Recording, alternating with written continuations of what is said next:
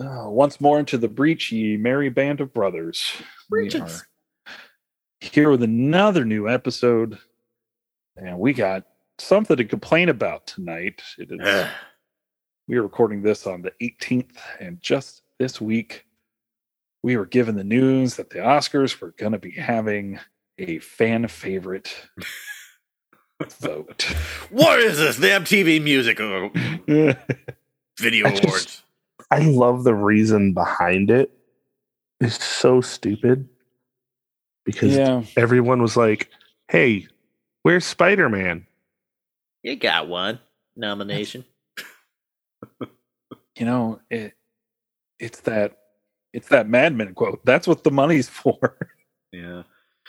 I don't know how, we're doing an Oscar podcast. We've talked about it before, how there's so much like, oh, who cares about the Oscars? I'm not going to watch the movie industry give themselves awards. It's like they've been doing this for 90 plus years now. So it's every industry gives themselves awards. But to do a fan most popular Oscar seems just to call, is that what it's called? Do they have an official name, or they're calling it hashtag Oscar fan favorite? So I guess it's the fan favorite award.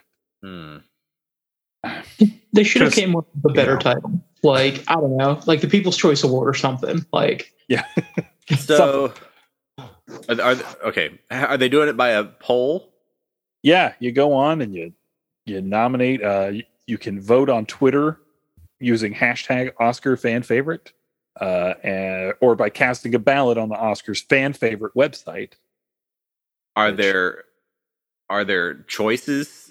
Like, let's find out. I wonder if they have like nominees, or you type it in, or what. Sweepstakes ends on March 3rd.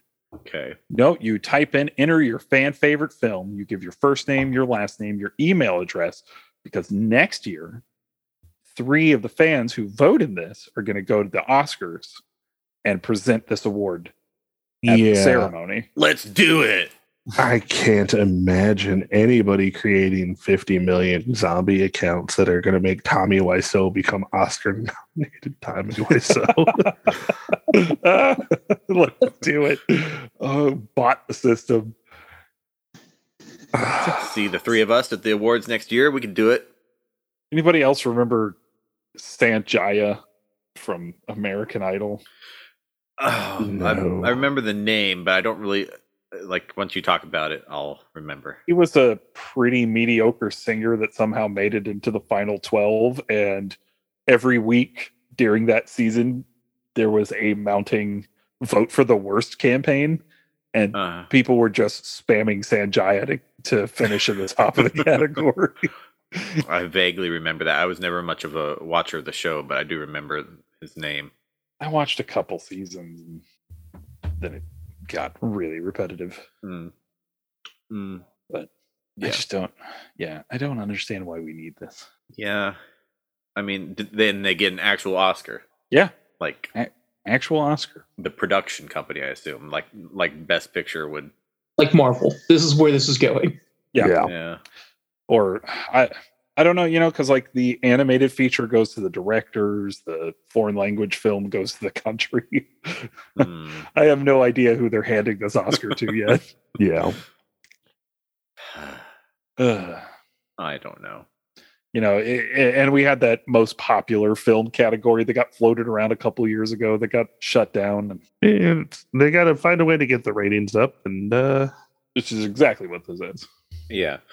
Because, we're about to talk about a movie here in a little bit that, we're in a series of films that are cleaning up the box office and winning Oscars.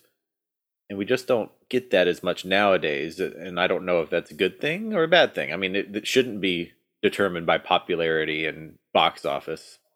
But how do you get more people to watch if they haven't seen these movies? I don't know. Yeah. I don't know. But on a more positive note to go into the episode, apparently John Williams is coming back to do the Obi-Wan theme song. Hooray! I figured since we have John Williams Oscar watch, it'd be worth mentioning. And he just turned 90. So happy belated birthday, Mr. Williams. Jeez. apparently this is only the second time that I forgot how they worded it. This is only the second time he's done a theme song for a television show that isn't like the news or the Olympics. Sure. And go on. I was just going to say, was it something we've talked about on Thursdaysy? It is absolutely something we've talked about on Thursdaysy. Amazing Stories. Hooray! So, and I guess he's in semi-retirement because he hasn't conducted a score since Rise of Skywalker. So, sure. Yeah. And what a film to fart out on. Oh, God. Hopefully he has one more thing that he just like whittles away at on a weekend and it comes out and it's brilliant, and then he can retire for good. Yeah. All right. You want to talk about a movie? Let's talk about it.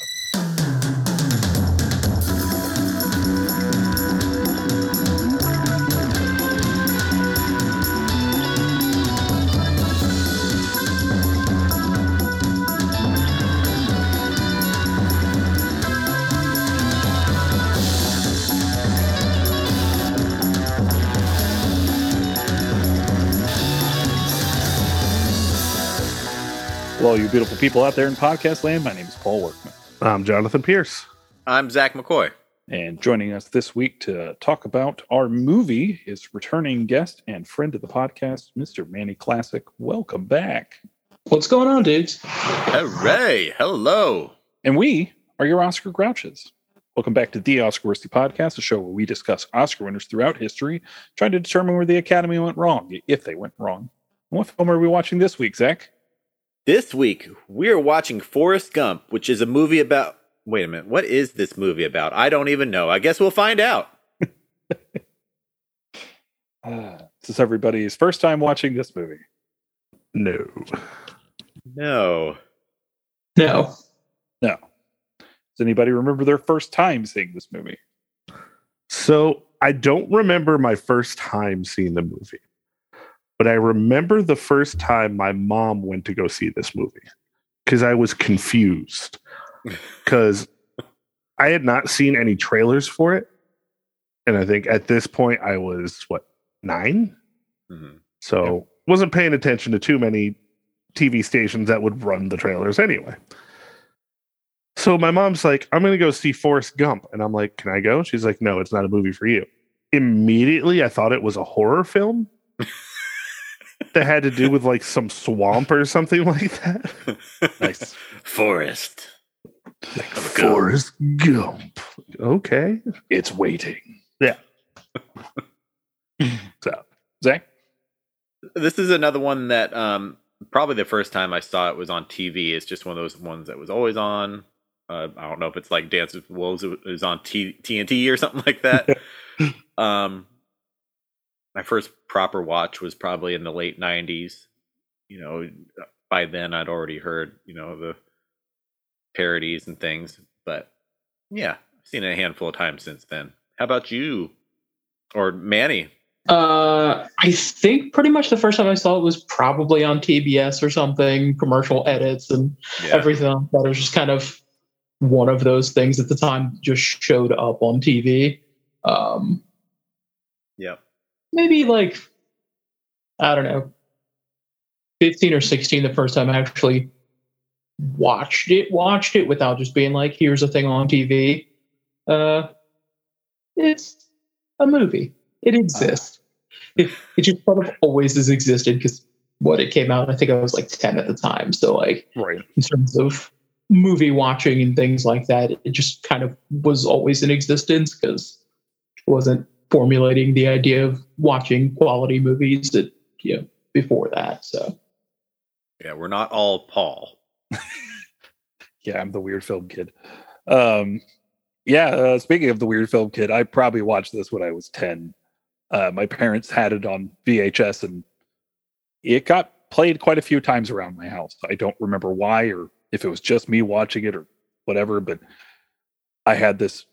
We had the VHS. When I switched to DVDs, I bought like the 2-case DVD or the 2 DVD like thick case, and I owned the 2 CD soundtrack that I got out of the Columbia Record Club. 12 CDs for a penny. Was this a single VHS? Yes, it was. Okay. I think it was only a double DVD because of special features. Yeah. So yeah, this is one that had heavy rotation in my childhood for some reason.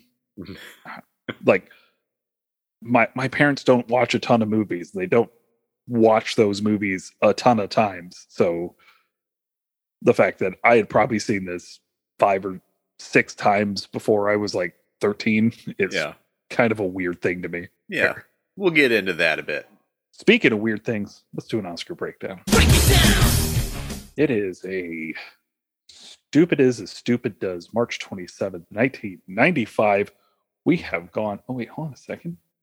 We are back at the Shrine Auditorium. Hooray! Yay. Dorothy Chandler, eat your heart out. For tonight, I'm wearing my Melancholy and the Infinite Sadness shirt, 1995. Our host for the evening is David Letterman, who during the broadcast would introduce Uma to Oprah, and then Oprah to Uma. Oprah?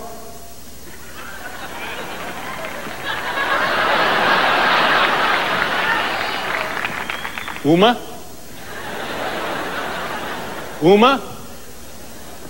Oprah? That went on for about 5 minutes. I feel much better. Yep, I remember you showing me that once. That was the probably the first clip of an Oscar ceremony I ever watched. Either I turned on the Oscars by accident and I watched it, or somebody showed it to me. I don't remember why I watched that specific clip when I was a child. Our most nominated film on the evening is Forrest Gump, which is not the most that a film has ever been nominated for, at 13. It's like a 3 or 4 way tie. I can't remember, and I don't have all the movies in front of me. Yeah. And our most awarded film in the evening is Forrest Gump at 6. Forrest Gump wins Best Picture, giving Wendy Finerman, Steve Tisch, and Steve Starkey Academy Awards for producing. The films it beats are 4 Weddings and a Funeral, Pulp Fiction, Quiz Show, and everybody prepare to groan, The Shawshank Redemption. Best Director goes to Robert Zemeckis for Forrest Gump. Do we groan again? You can if you want.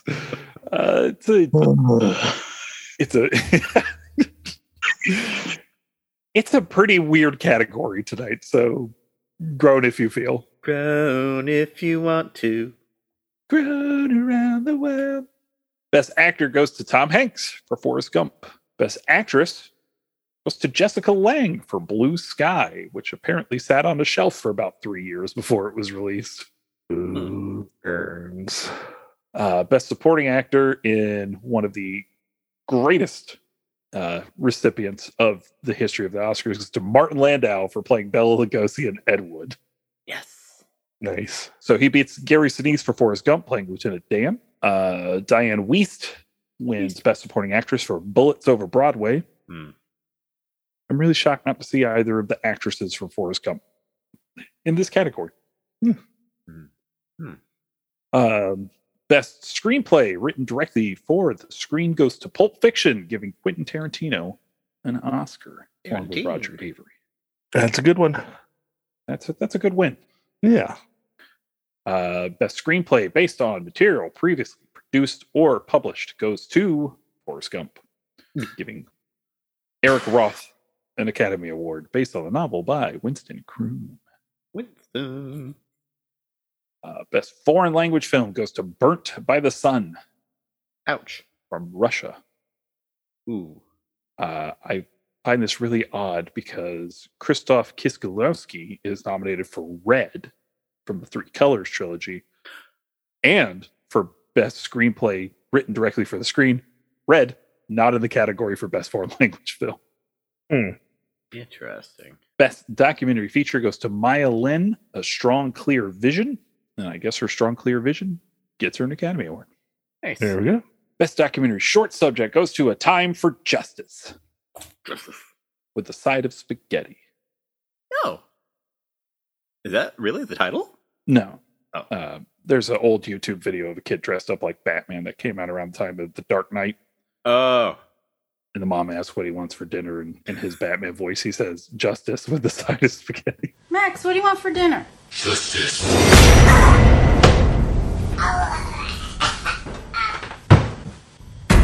With a side order of spaghetti. Awesome.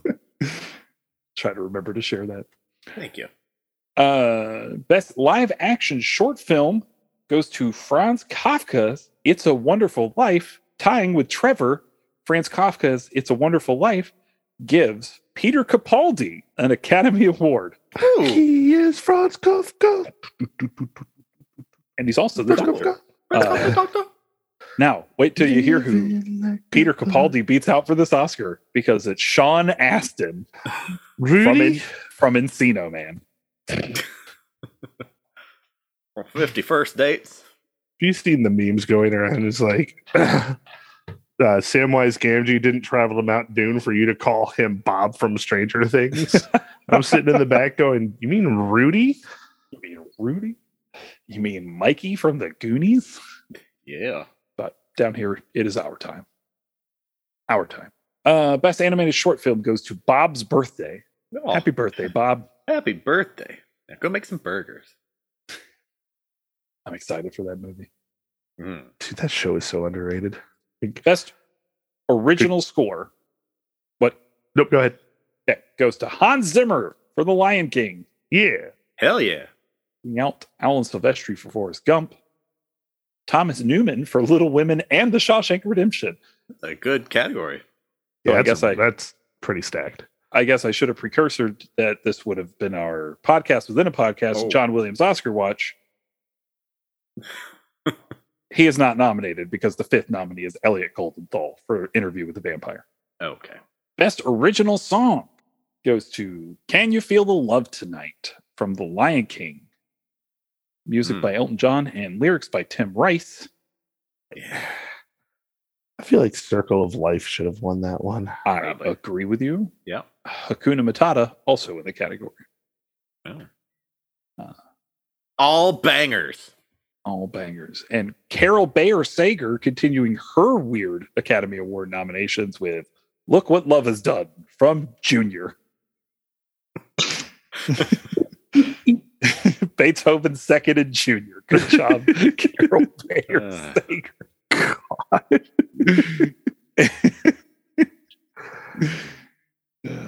I think I can't even tell you how many times I've seen Junior as a kid. So many. I was going to say it had as many times as I watched Schindler's List. Well, that is not comparison, sir. Had to bring it back around. All right. Our best sound effects editing goes to Speed. Speed. What a good movie. Yeah. Well done. It It beats is. out Forrest Gump.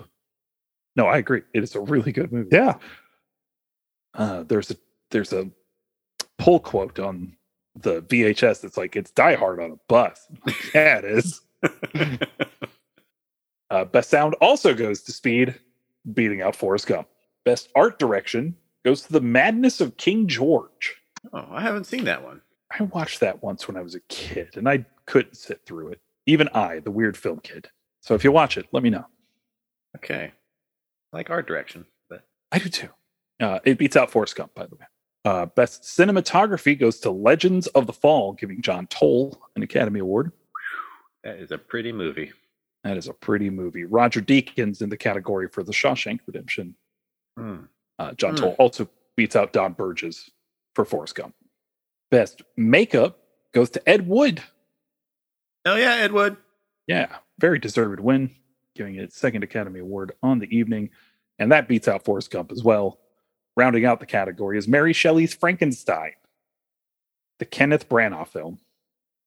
Sweet. Starring Was Rob De Niro the monster in that De one? Niro's the monster. Hey. So Monster. weird. I still haven't seen it. It's a thing. Yeah. Best costume design goes to The Adventures of Priscilla, Queen of the Desert. So Oh yes. it's such a good movie, and the costumes are amazing. I still think Maverick should have won this one. But that's fair. Yeah. I'm happy though that Priscilla got something. Yeah, I'm glad it showed up, and they gave it an Academy Award that it absolutely deserved. Yeah. Forrest Gump not in this category. Best film editing goes to Forrest Gump. No, fucking no. No, just no. Another one is most editing, right? Yes. God. We will get there. And it beats out a lot of really well edited films. Hoop Dreams, Pulp Fiction. Hoop Dreams got nominated. Yeah. Nice. It wasn't nominated for documentary feature for whatever fucking reason, but it's nominated for film editing. Odd. Pulp Fiction, Shawshank Redemption, Speed. What a bunch of really well edited films. Yes. How do you not give the movie that makes a bus trip for an hour and a half filled with tension best editing? Couldn't tell you. I don't know how that or Pulp Fiction loses this category, to be honest. No. And best visual effects goes to Forrest Gump. So fucking stupid. That beats out The Mask and True Lies, the most expensive film of all time. The Harrier jet scene alone beats out every visual effect in fucking Forrest Gump. You know what? And 4K was not a friend to Forrest Gump. Let me tell you what. It was not. Well, I watched it in 720 on a 4K TV. So I watched it on Prime Video in 4K on a 4K TV. Oh God. The special effects are awful. All right. Our honorary awards for the evening go to Michelangelo Antonioni. Yay! In recognition of his place as one of the cinema's master visual stylists. And to John A. Bonner in appreciation for outstanding service and dedication in upholding the high standards of the Academy of Motion Pictures, Arts and Sciences, Trav. Irving G. Thalberg goes to Clint Eastwood 2 years after picking up Academy Awards for Unforgiven. Nice. And the Gene Hirschholz Humanitarian Award goes to Quincy Jones. Quincy Jones. Who, of course, was the first Black person nominated for Best Picture in 1986. And there's no Gordon E. Sawyer Award tonight. So no hero to all. Except Quincy Jones, who rules. Yes. And that is the Oscar breakdown. Thank you, sir. All right. So. Yeah, like I started off saying, what is this movie? That is my question. What is Forrest Gump? Listen, what is it about? How is Forrest Gump? How is why is Forrest Gump really is the answer. Or the question. It's both. I don't know. This movie's fucking proto-Napoleon Dynamite. There's no point to it whatsoever other than watching a guy. But all right, I want to start off because I have the energy to do something, and I want to pose a theory to you all. Okay. I firmly believe that Forrest Gump is in the same universe as Walker, Texas Ranger. I never watched an episode of Walker, Texas Ranger, except like the 5 minutes that played in front of WWE Raw in the late 90s, early 2000s. So I don't know what you mean. Okay. So. Okay. Is it? Yeah, I think I know where he's going. So it's firmly believed. I mean, I don't know if they actually ever said it. It doesn't make sense to me that Jenny died of either HIV or AIDS, one of those. Just because it was a virus that they said they really didn't know anything about, and you're to assume her promiscuity throughout the entire film, or drug use, that as well.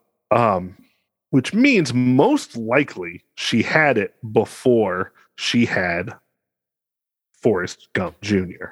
God damn it. Which means Forrest Gump Jr., played by a Mr. Haley Joel Osment, was on an episode of Walker, Texas Ranger, and said the lines, "Walker, I have AIDS, and that's okay."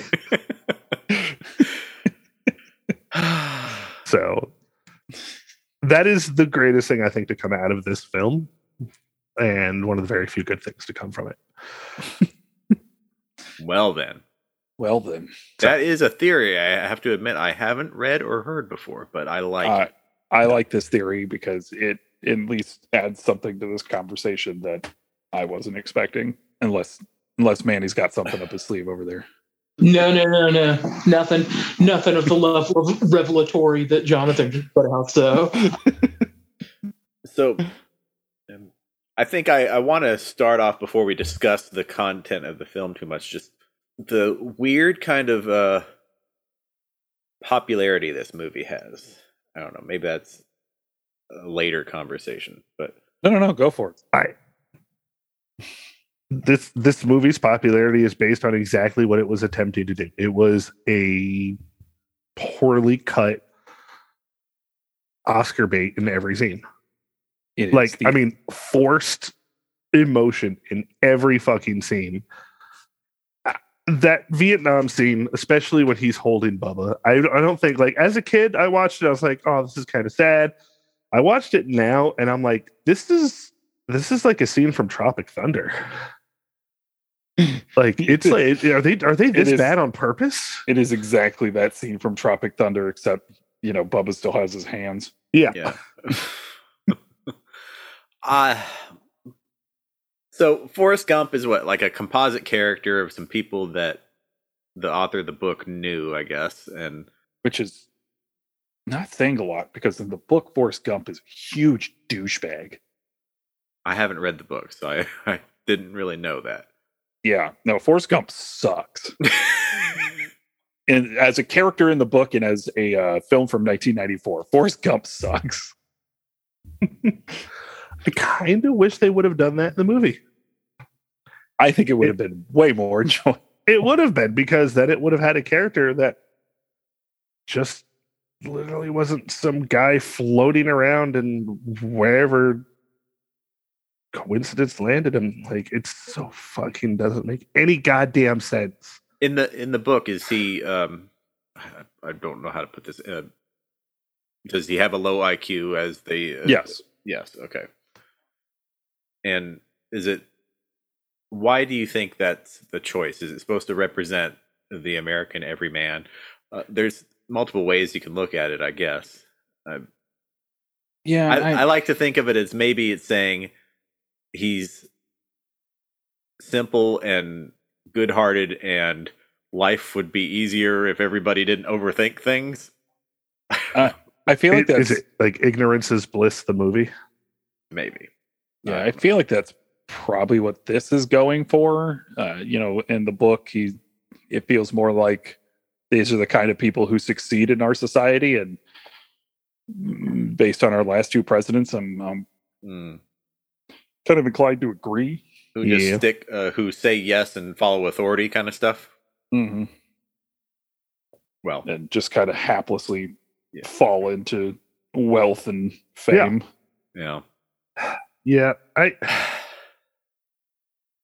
It's a movie of characters that I don't care about at all, because you don't get enough time with any of them, and no. You're only ever told how Forrest feels about them, and you don't really get to see their relationships blossom, which is like an artistic choice, I think, but one that just fails.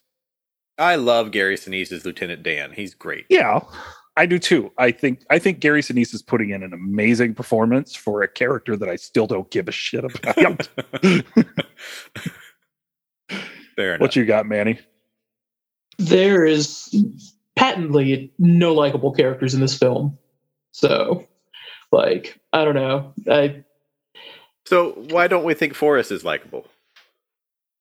So, to me, Forrest is just placed into things. And I don't. He's put in historical purposes to kind of show the film moving forward, but at the same time, the film has him be a hero. I guess that's the whole Vietnam thing. But it's weirdly just saviorism. Like, he shows up, Bubba dies. He's like, "Hey, I'm gonna make your family rich by doing the thing that you wanted to do." That's a real weird, talented Mr. Ripley thing. Like, I'm just going to take over your entire identity and just, hey, you guys are rich now because I did what your son couldn't do because he died. Oh, yeah, now I'm a massive success, and for some reason I'm wearing a suit instead of at a bus stop. Yeah. Yeah. So, I mean, it's probably because it's Tom Hanks, but, I find Forrest likable enough. Is our internet unstable again? I think both of their internet service providers might have shit the bed. Yeah, I was gonna say that was real weird. Like, he's in the middle of the sentence, and then it just passes over to you, and I'm like, that vape juice can't be that loud. The last thing I heard was Zach coming in with whatever he was about to say. Yeah, the last thing I was him saying I. Okay. I don't know if it's because it's Tom Hanks, but Forrest has a certain charm to me, and I agree with all your points though about he's just doing stuff. Things happen to him. He doesn't make things happen. I mean, everything he does, he lucks into. Like, he doesn't become a successful shrimp boat captain. A hurricane comes and Deus ex machinas him to success. Yeah. Like, he buys the boat, sure, but it's not. It's not even. He didn't set out at the beginning of the movie saying, "I'm going to be a successful shrimp boat captain." He inherits that dream from someone else, right?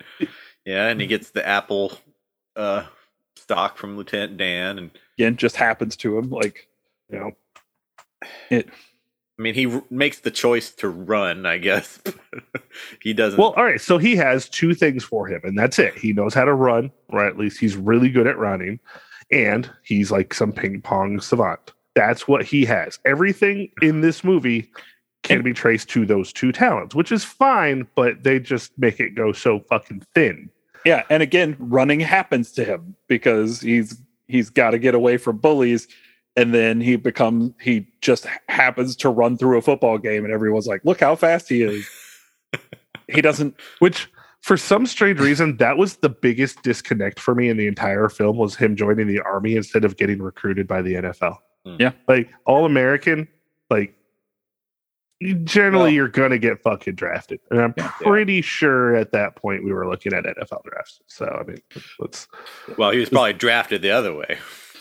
No, they made it look like he chose it. Oh yeah, yeah. Because of the graduation of the college, the Army recruiter's like, "Hey, you want to be the best you could be?" And he's like, "All right, sure. Thanks for the pamphlet. I guess I'm in the Army now." That's right. Just happens into the Army. Like, if another guy with like a pamphlet to join Glee Club would have walked by, it would have been a much different movie, and I would have watched that. Like, it just. Also, like the Army recruiter thing is an incredibly weird thing for me, right? Because Sally Fields' his mom the entire time is trying to protect him from literally every happenstance that exists in life. And then she's just like, no, you should join the military. Like, so what a great idea. Honestly, that's also one of those things where it's like, yeah, no, of course he did, because that's what it's trying to say is like, hey, you don't need a brain to join the Army. Like, your IQ, like, you are the target for recruiters. So agreed, but like she gets the braces for his legs. She screws the principal to get him into a school. Like, she's just like, no, cool, go get shot in Vietnam. Man, that scene was really weird for me as a kid. I did not know what was going on. Still to this day, I don't know what sounds that man is making. Those are vacation sounds. Like, just like, what? It's getting mauled by a bear. What's going on in this scene? Nope, a cougar. Hey-o. So, okay, trying to hold back my personal feelings too much, but this movie, this week, as we're recording, is in the top 10 IMDb with like an 8.8 out of 10 rating of tens of thousands of votes. And at the time in 1994, when this wins Best Picture, is the highest grossing film to ever win Best Picture. Yeah. Not adjusted for inflation, because of course that's still gone with the wind. Yeah. This movie spoke to the general public by saying I am here for the Oscars and for you to make me be seen by the Oscars. Is it? I mean, it's easy to watch, I guess. I mean, you don't have to think too much while you're watching it. It just kind of happens to you. It's Jello so much. The movie is Jello. It contains nothing of nutrition for you, but it goes down really easy. I also own the 2 CD album, and at this point, all the songs are overdone. But God, it was a good soundtrack at the time, I guess. It's very much Robert Zemeckis trying to copy what Martin Scorsese does with Goodfellas. Mm-hmm. Yeah. Except all the choices in Goodfellas are actually interesting. All right. So I'm going to go ahead and move us along. And here's the reason why.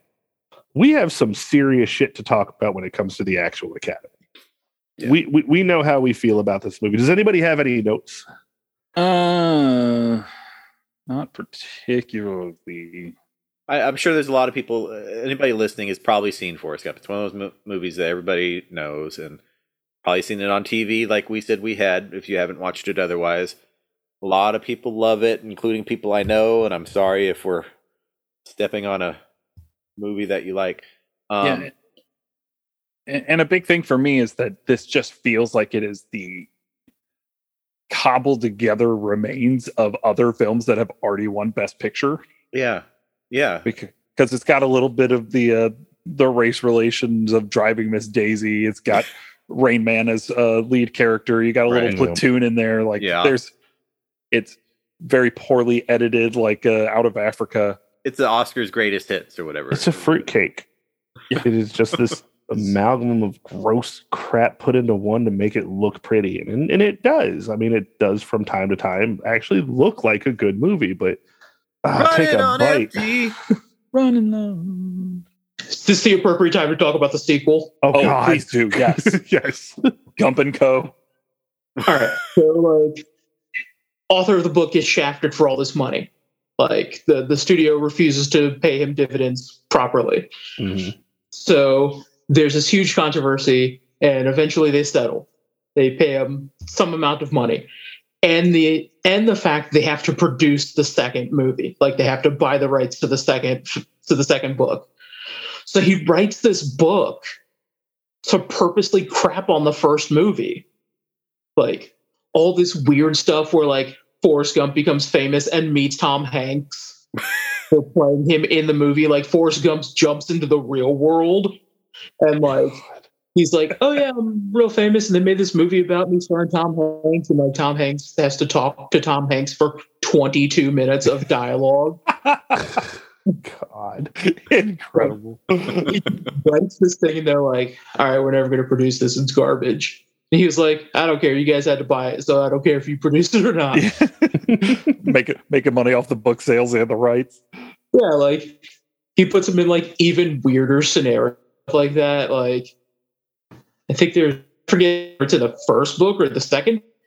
Yeah. The Forrest Gump astronaut, and he crash lands back to Earth, and his pod lands in the ocean, and he washes up on shore, and the island is filled with cannibals.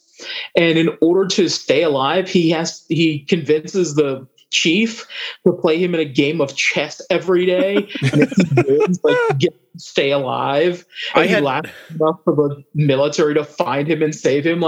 It's just the weirdest stuff. I had no idea this existed, and I'm impressed by how much you know about it. I remember it coming out. A lot of random stuff. Ask me about the Bell Beefer. What? Yeah. I remember that book coming out and wanting to read it, and then everybody was like, don't. I was like, okay. Don't. I am honestly surprised that did not drive you to reading it immediately. I wasn't at that point of fair disillusionment yet that I needed to watch things like that. So the other thing that also bugs the shit out of me and makes me bothered by the special effects nomination for this movie is how poorly the blue screen and green screen was done, especially with Lieutenant Dan's legs in the hospital. you literally see the blue screen. You literally see him wearing the blue socks and the green socks. My least favorite thing while watching this movie was watching all of the mouths of the famous people. God. Because they all look like Neo's mouth when it gets shut up in the beginning of the first Matrix. This is horrifying. We're only just now starting to get really good with deep fake. So JFK's was okay. Look, I don't normally I don't normally knock bad CGI because bad CGI doesn't ruin movies for me the way it ruins movies for other people. But I wasn't enjoying this movie, so the bad CGI was just getting knocked too. Plus, it won the Oscar for Best Visual Effects. And it won the Oscar for Best Visual Effects when The Mask came out that year. Yeah. I'm not even going to say that was the best visual effects of the year, but it's in the category. You know what The Mask did? It made me laugh for 15 minutes straight because of the Cuban Pete. Yes. So, this movie did not make me laugh at all. All right, folks, I think we got a bunch of things that we're going to say yet. Yeah. All right. So let's go ahead and ask Paul, is this movie in the library?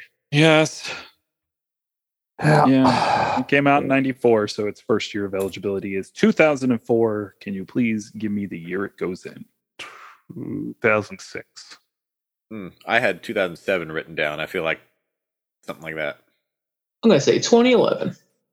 Oh, man, he hits it on the nose. Nice. Son of a bitch. 2011. Pop on here and you get it on the dot. What the hell? Bullshit. I'm pretty Junior still haven't heard from you. I've had one on each. Yep. Everybody's gotten one at this point. Yep. And now our guest has finally gotten one. Yeah. Hooray. All right. So other films that go in from 1994 are Clerks. Come on, Wolf. The Devil Never Sleeps, the documentary. Hoop Dreams, which goes in its second year of eligibility at 2005. Nice. The Lion King, the best film of the Disney Renaissance. Pulp Fiction. The Red Book, an animated short subject. And The Shawshank Redemption, which confusingly doesn't go in until 2015. Just yeah. All right, let's do a quick Razzie roundup here. Worst picture went to Color of Night. That's the Bruce Willis film, right? Yeah, I believe so. Yes, it was. Okay. Worst actor went to Kevin Costner and Wyatt Earp. Okay. Beating out Macaulay Culkin for Getting Even with Dad, The Pagemaster, and Richie Rich. All three movies I enjoyed. I mean, maybe Getting Even with Dad, but definitely not those other two. No. Yeah. The Pagemaster wasn't even long enough to barely be considered a movie. Worst actress went to Sharon Stone for Intersection and The Specialist. Their new punching bag. Yeah. Worst supporting actor went to O.J. Simpson in Naked Gun 33 and the Third. I'm sure we all know why that happened. At that time on trial. Worst supporting actress. Oh, God, I have to actually mention this movie and it makes me sick. All right. Rosie O'Donnell in Car 54. Where are you? Exit to Eden. Hell yeah, Exit to Eden with Dan. God. That movie is so gross.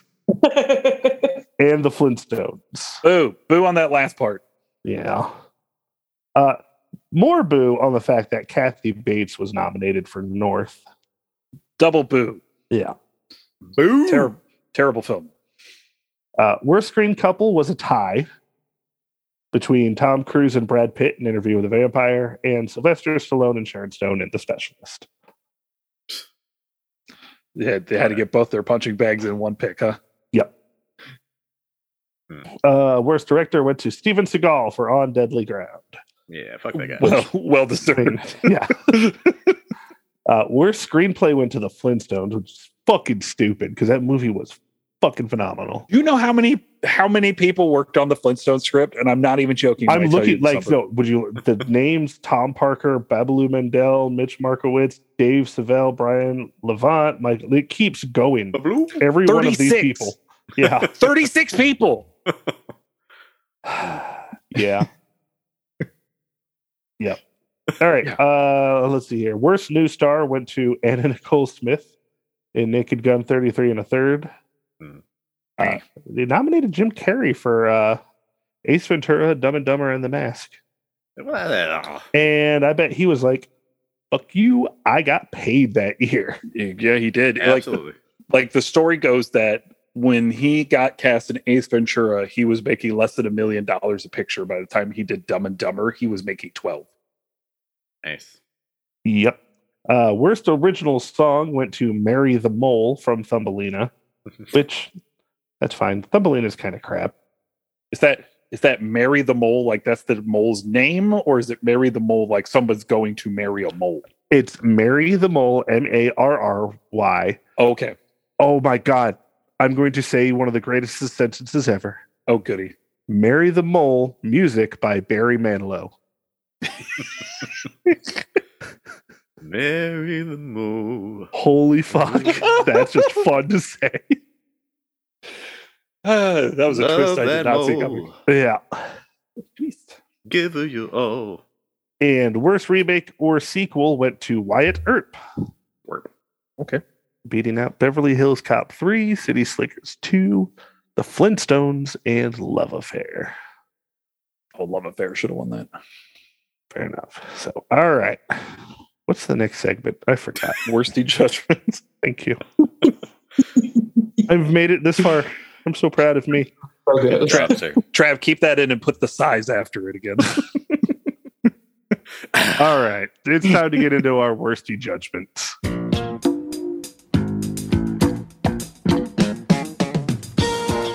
And Manny, as our guest, you get the first question.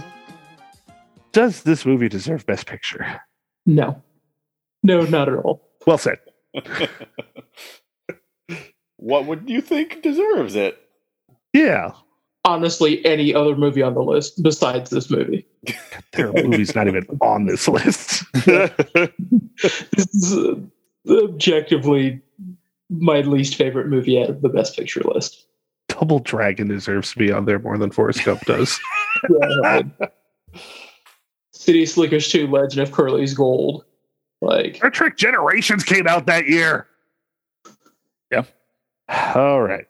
Zach, Hi. does this movie deserve Best Picture? Well, what a question. Does it deserve Best Picture? So the only one of the Best Pictures I haven't seen, I didn't get to watch it this week. I really wanted to. It's Four Weddings and a Funeral. So ranking the other ones, and the other three are all like 5-star movies. But Quiz Show's got to be my number 3, but it's excellent. But I don't love it as much as my number 2, Pulp Fiction, or my number 1, Shawshank Redemption, which are just perfect movies. Pulp Fiction's one of my all-time favorites. And one of those, who was it? Was our guest, Mr. St. John, that said Pulp Fiction is his favorite movie ever. Yeah, the one that changed things for him, and it was a lot of that for me when I saw it too. It was like, whoa, my mind didn't know what to expect. But Shawshank Redemption is the best of those, and it should have won Best Picture because it's one of the greatest movies of all time. And Forrest Gump is the least of the Best Pictures I have seen. So no, it should not have won Best Picture. Probably should pop that out and maybe nominate Leon the Professional instead. Ooh. Or Ed Wood or The Lion King. Gosh, this year was absolutely loaded, and I'm sure everybody will have a little bit of their own to add in here. You know, The Crow. No, just kidding about The Crow. God. But yeah. I watched it this week. Of course you did. Speed. Yeah, but no. It did not deserve Best Picture, and I'll bite my tongue for now. All right. I'm going to agree with you. This year was probably a formative year for me. Like, I feel like a lot of, especially like my childhood comedy appreciation came from this year, because I think I laughed at so many of these movies so hard. Specifically, as I mentioned before, The Mask and Baby's Day Out came out that year. Yeah, Vern Troyer. I was gonna say Vern Troyer, Stunt Baby. The movie was great, and finally gave me an understanding of the difference between Joe Montana and Joe Montana. Say Montana. Airheads came out that year. Yeah, dude. I watched that this week too. Nice. Every opportunity. Yeah. So, but that being said, there were movies that should have been nominated well above Forrest Gump. Yeah. Death of a Cheerleader, I think, should have gotten a nomination. Ooh. Oh, Like, I know that would have never happened, but it fucking should have. God, so many movies in my childhood. Dragon Warrior, Angels in the Outfield. Like, this fucking year, dude, was just like my year. I don't know. But yeah, I don't even think that Forrest Gump should have been nominated. I will also say I have not seen Quiz Show. It's great. It is the only one of those that I have not seen. But Shawshank Redemption, like Zach said, is a perfect fucking movie. I don't know what the Academy was smoking that year. Yeah, it was a bomb or whatever, right? You know. Yeah, it just made back its budget. I mean, this is where I get pissed off, because basically it comes down to, if they barely made any money, then they probably didn't campaign much. Probably. And that's, I mean, I think that's what beat them. Like, if this movie would have been like put into more hands, said, hey, you need to watch this, like more screeners gone out, it would have won. But no, it went to a higher grossing movie, which again is the reason why we're getting this stupid fan vote shit, because they're saying that if it makes money, it needs to win. So, but yeah, no. Paul, does this movie deserve Best Picture? I'm gonna start out with the no. I'm not gonna bury it under anything, but I will go through all my normal bullshit. So, Four Weddings and Funeral is going down my number 4, and I think that movie is hilarious and a lot of fun. I just don't think it's up to the standard of the other 3. Zach, as you said, the other 3 are 5-star films, and shockingly, our 3 through 1 are in line. So it's Quiz Show, which is incredibly good and is the kind of quintessential film about the American experience. Pulp Fiction is my number 2. Yeah, I mean, it rules. It's a great movie. I feel like it's been talked to death. Shawshank Redemption, if you listen on Stitcher, you can go down and listen to me and Jonathan talk about that on Drinking Age Movies. It won a March Madness bracket of director debuts. And, of course, it was written and directed by one of the co-writers of Nightmare on Elm Street 3, Frank Darabont, who is amazing and goes on to do a bunch of amazing shit. I don't specifically know I would nominate Four Weddings and a Funeral for Best Picture, but I'm not sad it's there. It's a really good film. That being said, God damn it, Forrest Gump sucks. I do not like this movie. What can we put in there instead? We could put in Little Women. Oh yeah, which Winona Ryder gets a Best Actress nomination for. That's a great film. We could put in The Client, which is pretty good. One of Joel Schumacher's adaptations. Yeah, I got to mention the Hudsucker Proxy too. I was getting there. The Hudsucker Proxy, my favorite Coen Brothers film. Nice. Co-written by the great Sam Raimi. It is wonderful and delightful, and I watch it when I'm feeling down sometimes because it cheers me up. Yeah. And it's just a great movie, and that's two incredible performances this year from Tim Robbins, because Shawshank Redemption, of course, is perfect. Yeah. Let's see. We got Ed Wood. Ed Wood's my favorite Tim Burton film that's not called Batman.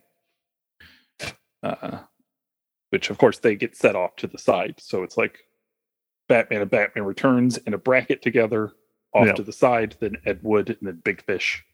I think Ed Wood is a 5-star masterpiece. Yep. And when I direct plays, I constantly come into auditoriums and just yell as loud as I can, let's shoot this fucker. God. There's no camera. Why do I say this? Let's keep going. Richard Curtis for Four Weddings and Funeral gets nominated for writing. Heavenly Creatures, the Peter Jackson film, which he gets nominated for best writing, is on there. Eat, Drink, Man, Woman, the Ang Lee film that he gets nominated for best foreign language film, is way better than this movie. Lion King. Lion King is, as we have discussed, the best film of the Disney Renaissance, and we all agree on that. As you have discussed. It is. Listen, I'm not saying you're wrong. I'm saying personally, I don't think you're right. Look, it's not. I'm not saying you're wrong. I'm just saying I'm gonna be a mighty king. So enemies beware. Spike Jonze's Sabotage music video. The Paper. That's a good film. Clear and Present. Oh, Pompoko. Oh, what Raccoon testicles. Yeah. I was trying to think of which one Michael Keaton does a voice in. It's not Pompoko. It's Porco Rosso. Yeah. Red. White. Clear and Present Danger. Hoop Dreams. Let's get a documentary on Best Picture. Why not? Fucking rules. Yeah. Maverick. Jesus Christ. The Mask. Maverick's True so Lies. I love True Lies. It's way better than Terminator 2. Yeah. Stargate. The Shadow. Fucking Stargate. The River Wild. The greatest film of all time. The Crow. Ooh. I dressed up as the Crow for Halloween in middle school because I watched The Crow in like 1995, and I probably should not have been allowed. There are times, when we say Paul and his perfect family, but I do question his parents sometimes. I just don't know why I was allowed to watch all these movies. Latchkey kids we are. Indeed. I could keep going. I really could, because there's so Gun many King good... Express. Yeah. 1994 is one of my favorite Ninjas Get Back. Also, if you didn't know, 1994 was when the Regal that I used to work at opened. Nice. And in the office, they had a picture of the marquee from the day it opened, and had on Star Trek Generations and Lay on the Professional, and probably the best Karate Kid movie, The Next Karate Kid. Aw. I've had as my Facebook cover photo that marquee when I proposed to Caitlin there. Mm-hmm. Oh, I should go there and see if they'll just let me get a picture of that marquee photo. I keep forgetting about Clifford. I liked that movie. Clifford came out in 94. What a great film. I want to say Mason. 94. No. It's too good. Little Giants. Okay. Yeah, Little Giants. Very formative and incredible year. Natural Born Killers is a terrible film. Fuck that movie. I think it's okay. I think it's okay. All right. So, Manny. Sir? Is this the worst Best Picture? No. It's low. It is. It is low, but it is not the worst. There's there's a lot of stuff early that you guys have already covered that I objectively think is worse than Forrest Gump, but we're getting near the bottom of the barrel, honestly. All right. Zach? All right. So, yeah, this is another instance where I kind of held my tongue a little bit. There have been times in my life where I've legitimately liked this movie, and before I watched it this week, I'd rated it like a 4.5 stars 10 years ago, and since then I've seen so many other movies, and I've seen so many movies that Forrest Gump is a compilation of, that it's really kind of opened my eyes to. No, it's not actually that great of a movie. It's not necessarily even a very good movie. It's nostalgic though. I can't lie. Caitlin and I watched it together, and the music brings back certain memories of a different time, childhood, and I do like the music, even if the needle drops are obvious, and so I do still have a soft spot a bit for this movie. I don't hate it. I don't think it's the worst, but it is another instance of it's perhaps one of the least deserving. It's not it's not the worst movie based on the movie's merit to win. I can't say it's a worse movie than The Greatest Show on Earth. And the quality between The Greatest Show on Earth and Sound of Singing in the Rain, which wasn't even nominated, to me is more disgusting than it winning over the other films that were at least nominated. So, sure. But I do have it in my bottom 10 because it's because of what it won over, not necessarily because of the quality of the film. Sure. I just can't go all the way down. So I'm going to put it at 58. Okay. Right in between Around the World in 80 Days and Cavalcade. Okay. I did like this movie for a long time, but there was basically a wake up moment where I was like, man, this movie is really kind of boring. It doesn't make any sense. And I'm surprised I didn't Jonathan at all during this film. I did, because I've seen it so many times. I honestly thought about just not. It's like I've seen this movie so many fucking times, but it's just not good. Unfortunately, I did not delve into the deeper analysis that Zach was, because you're right. I think when it comes to the choices that were made by the Academy, this is probably one of the most egregious. Yeah. But I just base mine on how much I enjoy the film, and I put it at my number 52 underneath West Side Story and above Going My Way. So, Paul, is this the worst Best Picture? In the Mouth of Madness, the John Carpenter film, Spike Lee's Crooklyn, Wes Craven's New Nightmare, Jason's Lyric, Reality Bites. Well, I'm sorry, what was the question? Is this the worst Best Picture? Oh, Street Fighter. Yeah, Street Fighter. I'm with you guys.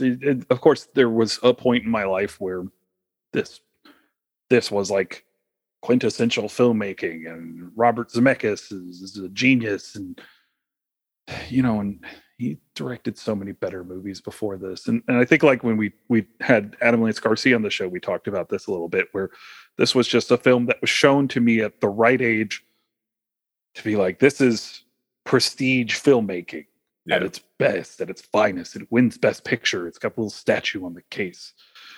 Everything it's an important American piece of cinema.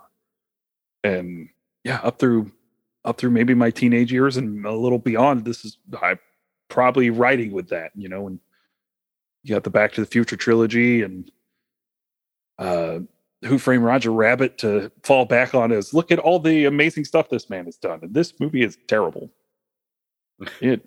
I put it on, and I was really trying to get in the mindset of don't just hate on this movie because it beat better films, which it shouldn't have. Try to engage with the movie on its level. And the moment Tom Hanks started talking in that horrible accent, I could not engage with this movie. This is Tom Hanks's worst performance, and this is a terrible movie. I have it down at my 63. Ooh, I almost put it under Broadway Melody. Oof. It is. I'm sorry, Adam, Mr. St. John. It is under Cimarron at 62. I almost said Austin St. John because he's related to the Red Ranger, but it's of Adam. Course. Yeah. I do not like this film, and I did not have fun watching it. And every time a character died in it, I was like, we spent 5 minutes with you, and I'm supposed to have an emotional reaction now? Yeah. Tom Hanks is terrible in this film, and I can't believe he won a fucking Academy Award for it. I do not like his performance in this movie. I don't know how to feel about it. I feel like he's good with what he was given and told to do. But I don't know. I do not think he did his best to polish this turd. I think Gary Sinise outacts him in every scene. Absolutely. I think Robin Wright outacts him in every scene. And I think Sally Field is just a delight, even if we only get 5 minutes with her and then she dies. Yeah. It's a bad movie. All right. Well, I think we are going to call that here. Manny, we appreciate you joining us again. Well, thanks for inviting me, dudes. And hopefully I'll see you guys soon again. We will look forward to it. Indeed. And my name has been Jonathan Pierce. You can find me on the Twitch, the Twitter, and the TikToks at Altorn_Occam. Zach, where can we find you? Find me on Critiker, Zachmaster, XAKKMASTER, TikTok, House Havoc, Letterbox, search by my name, Mr. Workman. You can find me at Father of the Fear across the platforms of Instagram, Twitter, and Letterboxd, where I keep a running tally of all the films that I watch. And this week, I got to go see Death on the Nile,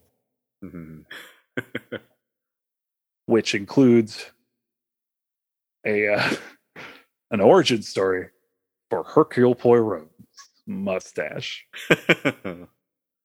It's amazing. The movie's terrible. The movie is just absolute trash. But the first 10 minutes of it is incredible. It is some mustache. So I need to see that. It is as weirdly bizarre as it needs to be to just completely take you out of the movie. Nice. I forgot to mention what I watched this week. I actually watched a new movie. What'd you watch? Oh, well, I watched.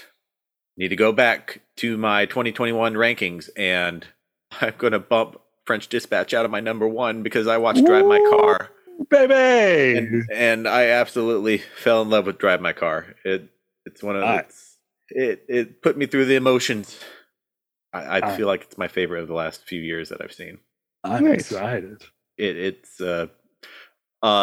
Japanese existentialism and Russian literature. So it's just be prepared to feel like a piece of shit. Yes. But good by the end. So, I'm already ahead of you. Sorry to interrupt there. Oh, not at all. All right. What are we watching next week, Zach? Next week. And why is it Drive My Car? Next week. We're watching Braveheart. Yes! Which you can stream on Amazon, Google, Vudu, YouTube, or rent on those, or stream on Netflix. I'm going to go ahead and already rank that down at number 68, and we're good to go. And fight you in every fucking way. We will have words. Words will be had.